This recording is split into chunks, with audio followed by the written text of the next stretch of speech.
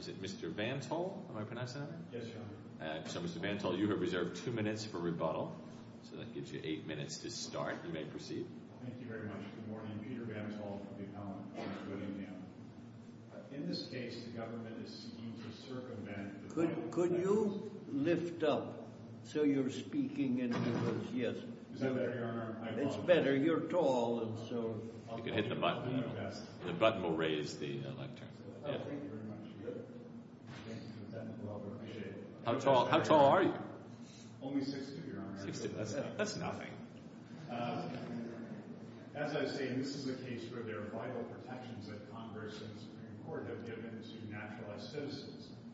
The government has to prove beyond a reasonable doubt that the crimes here occurred during a certain time period.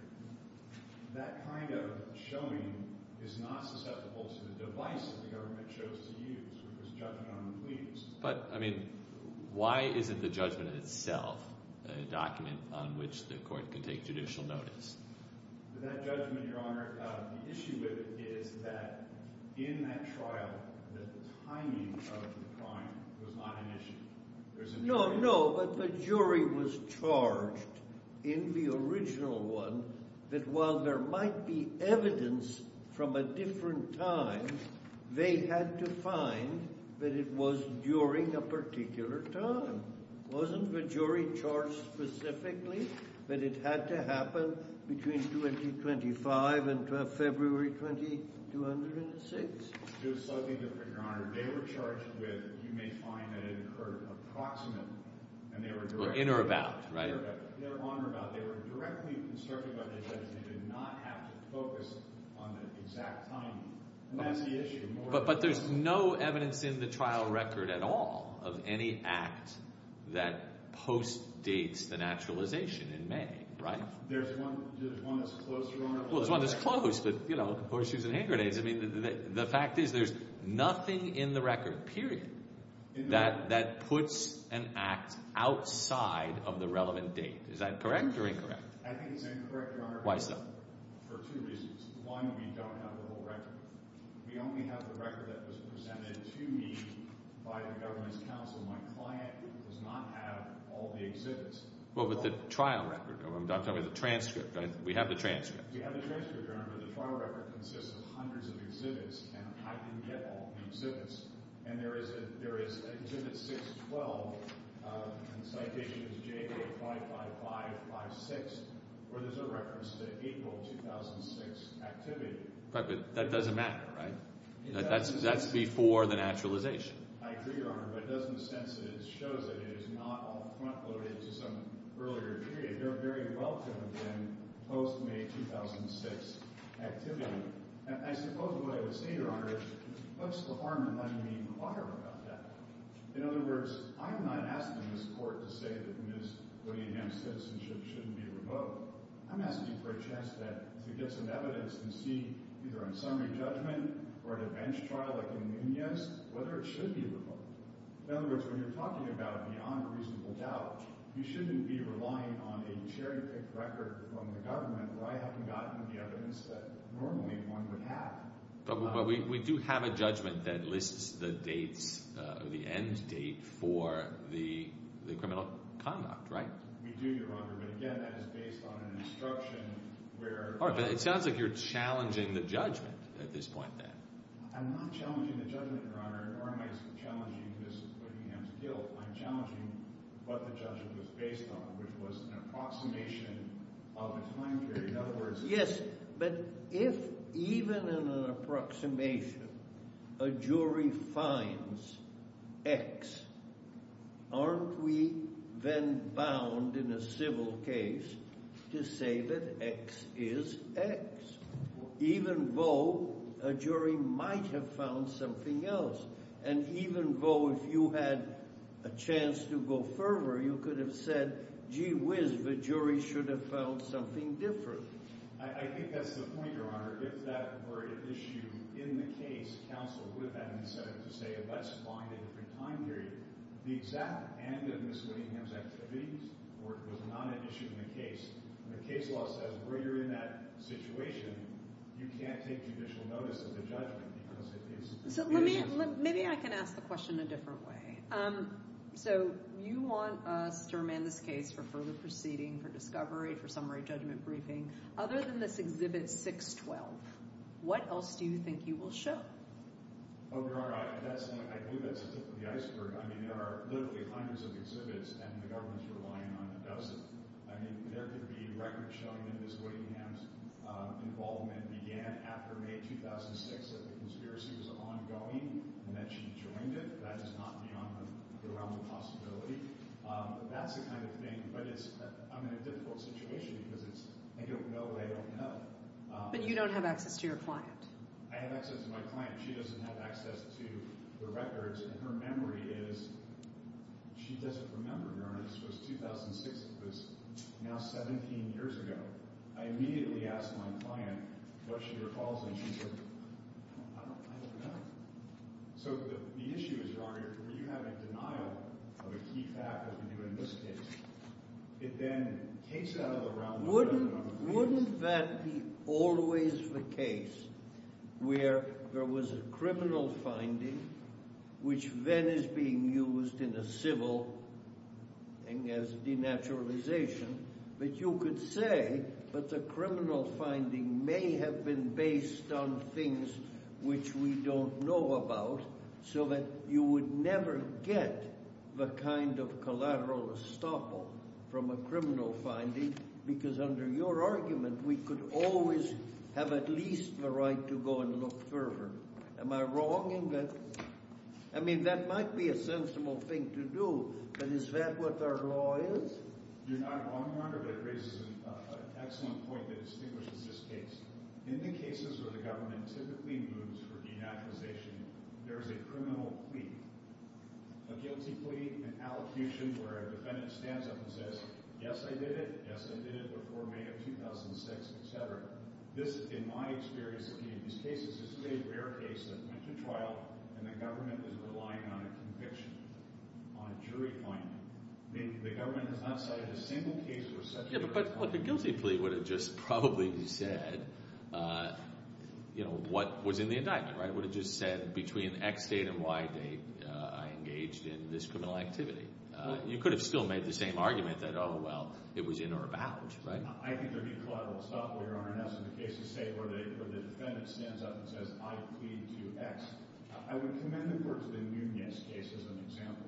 Mr. Nunez had a denial of the date, and he said, I can't really recall, it could have been X or Y date.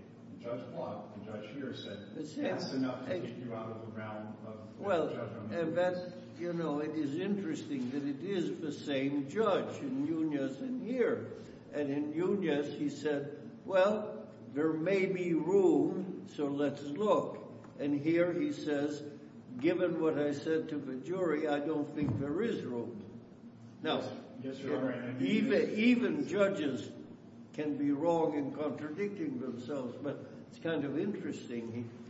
I see that I'm out of time, Your Honor, but I agree. And in that case, there was a bench trial, which we suggested would be the proper remedy. Thank you. Thank you. All right. We'll now hear from Ms. Soloveitchik. Am I saying that right? Yes, Your Honor.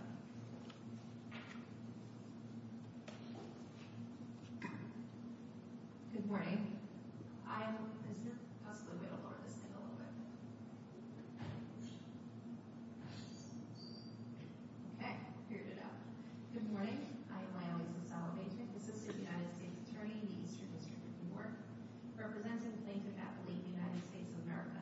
The district court correctly concluded the defendant had illegally procured her naturalization, inasmuch as she failed to satisfy the statutory prerequisites, and she had not been entitled to receive that naturalization when she received it in May 2006. The government respectfully submits that this court should affirm the district court's judgment revoking her naturalization under U.S.C. 1451. Well, I guess the point Mr. Vantal is making is that this shouldn't have been a 12C motion. It really should have been a summary judgment motion. There might have been just a tiny bit of discovery that would have allowed him to look at the exhibits. I don't think Mr. Vantal is suggesting that he gets to introduce new evidence in the form of, like alibis or things like that. But what is the reason to go do this by way of a motion for a judgment on the pleadings as opposed to summary judgment? Yes, Your Honor. It's very straightforward here, and these were crimes that are not in a vacuum. They're not unmoored from events. And it's very important to understand the nature of the crime in the trial transcript. In fact, the Honorable Rosalind Mousekamp originally had this case in her original promotion conference, which is in the record specifically said that we cite that in our brief, that may be more complicated than a plea allocution, which is sort of pulling out the relevant facts in a sort of short synopsis, but the information is there. But I think opposing counsel is making an argument and saying that where you have denaturalization based on a finding of guilty by a jury, it should not be done without summary judgment, without judgment. It has to go beyond 12b6. And that is because we don't know what is going on, and denaturalization is important. Now, that's asking for new law, but it's not crazy to say, gee, let the district courts take a little bit more time when you're dealing with this kind of case. Yes, Your Honor, I appreciate your question. I understand it respectfully. I don't think that that's the case here. This was, everyone agrees, including defendant's criminal counsel, as stated in his opening of the trial and also in his brief to this court on that appeal that affirmed the judgment there, that this was an account takeover scheme. And the sole question really was she the insider who provided the information to hijack the accounts, the personal information that was needed, the transaction history, the addresses, the social security numbers. So the focus that we need to look at is the 22 victimized individuals. And those 22 victimized individuals testified either in writing or in person at the trial about when their addresses were changed, that they didn't change their accounts, the transfers were made that they didn't seek, the checks were ordered that they didn't ask for, that the checks were signed not by them to payees whom they did not know. All of that is already in the record. And all of that, Your Honor, is from October 2005 to February 2006. That's the criminal transcript starting at page 480. There's 19 individuals there. There's also 3 additional individuals who testified in person. And that is the reason why the summary exhibit at the joint appendix, page 885, is so helpful because it pulls together all that information, but information is already in the record, in the trial transcript, and it pieces together that fact that you have these 22 individuals who have had their accounts victimized at a specific point in time. Look, I think all of that is pretty compelling. I think the thin reed that Mr. Van Tol is clinging to is that he doesn't have all the exhibits. And so I guess I'd like to hear you respond to that argument. Yes, Your Honor. The only reason why we put in the summary exhibits was because we thought it was a helpful way of pulling together information.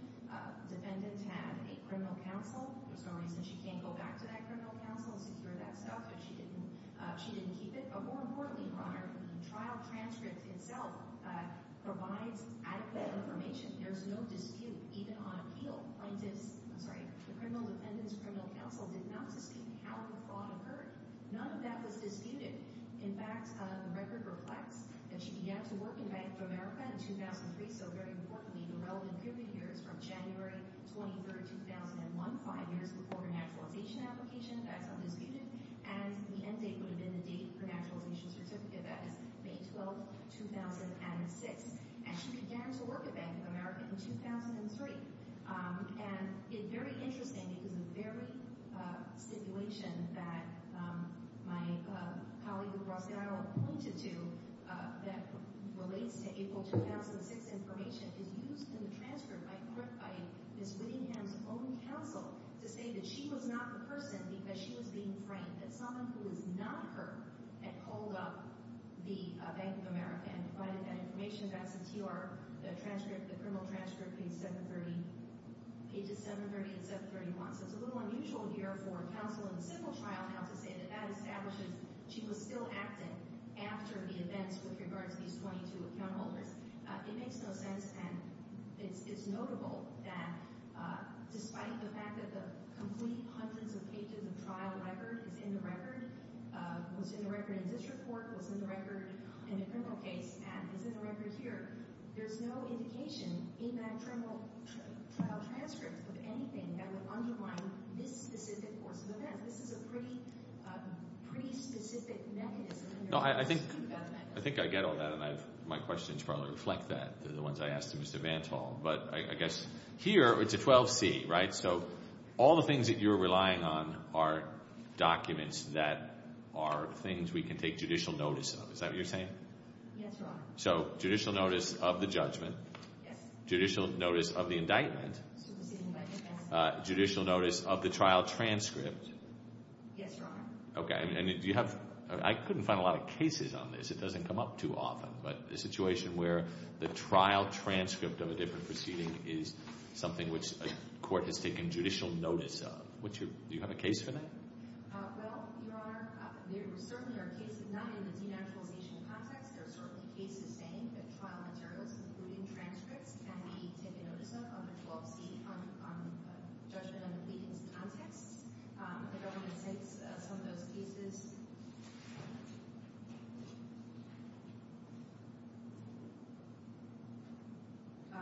Cites some of those cases at pages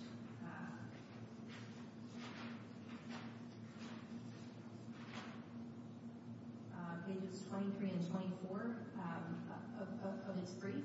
But I think more importantly here, Your Honor, the Criminal Defendants Counsel, in her communications to this court on appeal, admitted that she, and part of the reason why he was saying at page 730 of the transcript, to which I alluded earlier, that it could not have been her, is because she had already been terminated from her employ.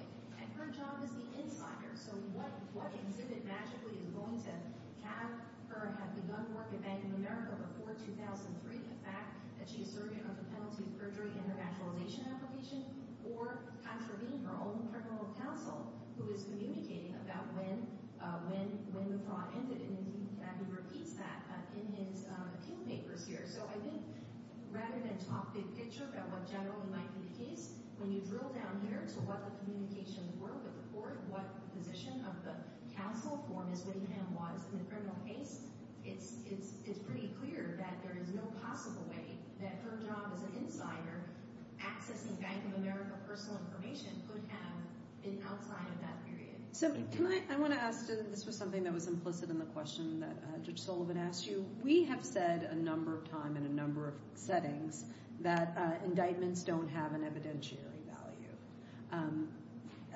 They indicate that somebody was indicted, but they don't act. So how is it that would we have to be creating new law to say that there's something we need to take judicial notice of here? I would just parenthetically say as well, the government also has an argument that those two documents may also be referred to in the incorporation by reference doctrine. They were referred to in the government's complaint. But just speaking directly to the question that Your Honor referenced, the fact of the conviction and the fact that the conviction— Right. So, I mean, I think the stronger argument is that the conviction is enough. Do we need to reach new law by saying that the trial materials or the indictment is something that we should be taking judicial notice of? The government submits that the judgment of conviction and the superseding indictment are sufficient. Okay, but the indictment, do we need to create new law to say that we can take— How does your position that we should take judicial notice of the indictment square with our doctrine that says that it has no evidentiary value? Is that a fight that you are prepared to fight today? Well— Why? Why not just say the conviction is enough? I mean, we do have a conviction on something which would put it within the period. Why get into all this other stuff of what might come in or what might not come in? I agree, Your Honor, and I would respectfully note, Your Honor, that with regard to the 19 individuals, the criminal defendant in the criminal case herself signed a stipulation that says that this is what these witnesses would testify to, and that was information that was presented to the jury. So it's not clear that it's about necessarily the trial something that Mr. Van Tol asked earlier, what is the harm of going back to district court and redoing this? Is the plan to redepose those 19 individuals and the other 3 individuals and find out what dates and redo the parts of the criminal trial? I would also note, Your Honor, 2 very important things. One is that in this case, Ms. Whittingham has said in the record under penalty of perjury, and I refer here to page J838 of the record in footnote 1, that she does not recall when this crime that she committed occurred. But again, you're getting us into all sorts of things in which we might have to make new laws to what comes in that might get us in trouble in other cases. Why don't you just say there is a conviction and the conviction had to be for a particular time and that's enough? I would agree with that, Your Honor. Well, it would seem to me that the indictment might be evidence it's not something that the fact finder at a trial can consider as proof of anything, but it would be evidence as to what the conviction is for. Yeah. And so the time limitations are in the indictment. They're alluded to in the judgment, but it's not clear to me that this is new law exactly with respect to considering an indictment for what the indictment charges. I would agree that it's not new law, Your Honor. I would note that the judgment and conviction at, I believe, J8 1039 refers to February 2006 as the end date. And again, that is consistent with what the criminal counsel for Ms. Whittingham. But I'm just worried about the indictment because as I read it, if we were to only look at the indictment and because it uses that on or about language, then in theory something could have occurred 3 months after February 2006, which is outside the good moral character statutory period, right? So tell me why. Thank you, Your Honor, for that question. And the answer is because she was the insider who was figuring the 22 defrauded victims. This crime occurred to 22 victims, and no other victims are the subject of this crime. That is the crime of which she was convicted. And the ending, the final check that was signed by someone who wasn't the person who payee, who the person didn't recognize after the transfer, the address changes and all that, that was in February 2006. Where is her? Well, but that's why the indictment itself isn't enough, right? Because the on or about language allows for some time after February 2006. That's why okay, go ahead. So that, Your Honor, and the reason why we got to the question of the trial transcript is because my colleague across the aisle had mentioned in his initial remarks that the jury charge referenced on or about language. So that's coming from the trial transcript. If we're going to look for the trial transcript to cast doubt on the end date that's set forth in the judgment and conviction, then what is the argument for not including the other parts that establish the circumstances in which this fraud occurred? And I also want to push back on a few other things. Mr. Van Til mentioned that Nunez was a bench trial. Nunez was not a bench trial. It's simply that may be misspeaking on his part. And I just, again, refer to the fact that separate and aside from the issue of incorporation by reference or judicial notice, Ms. Whittingham signed a stipulation saying when 19 of these individuals experienced the fraud that she instigated by providing the information that hijacked their accounts. So, all right. Well, I think we're way over at this point, but we have your brief, so thanks. Thank you, Your Honor. So, Mr. Van Til, you have 2 minutes for rebuttal. Thank you, Your Honor. I want to return to the point about whether or not there would be new law being made here, even if you relied only on the October 2008 judgment. The fact is you would.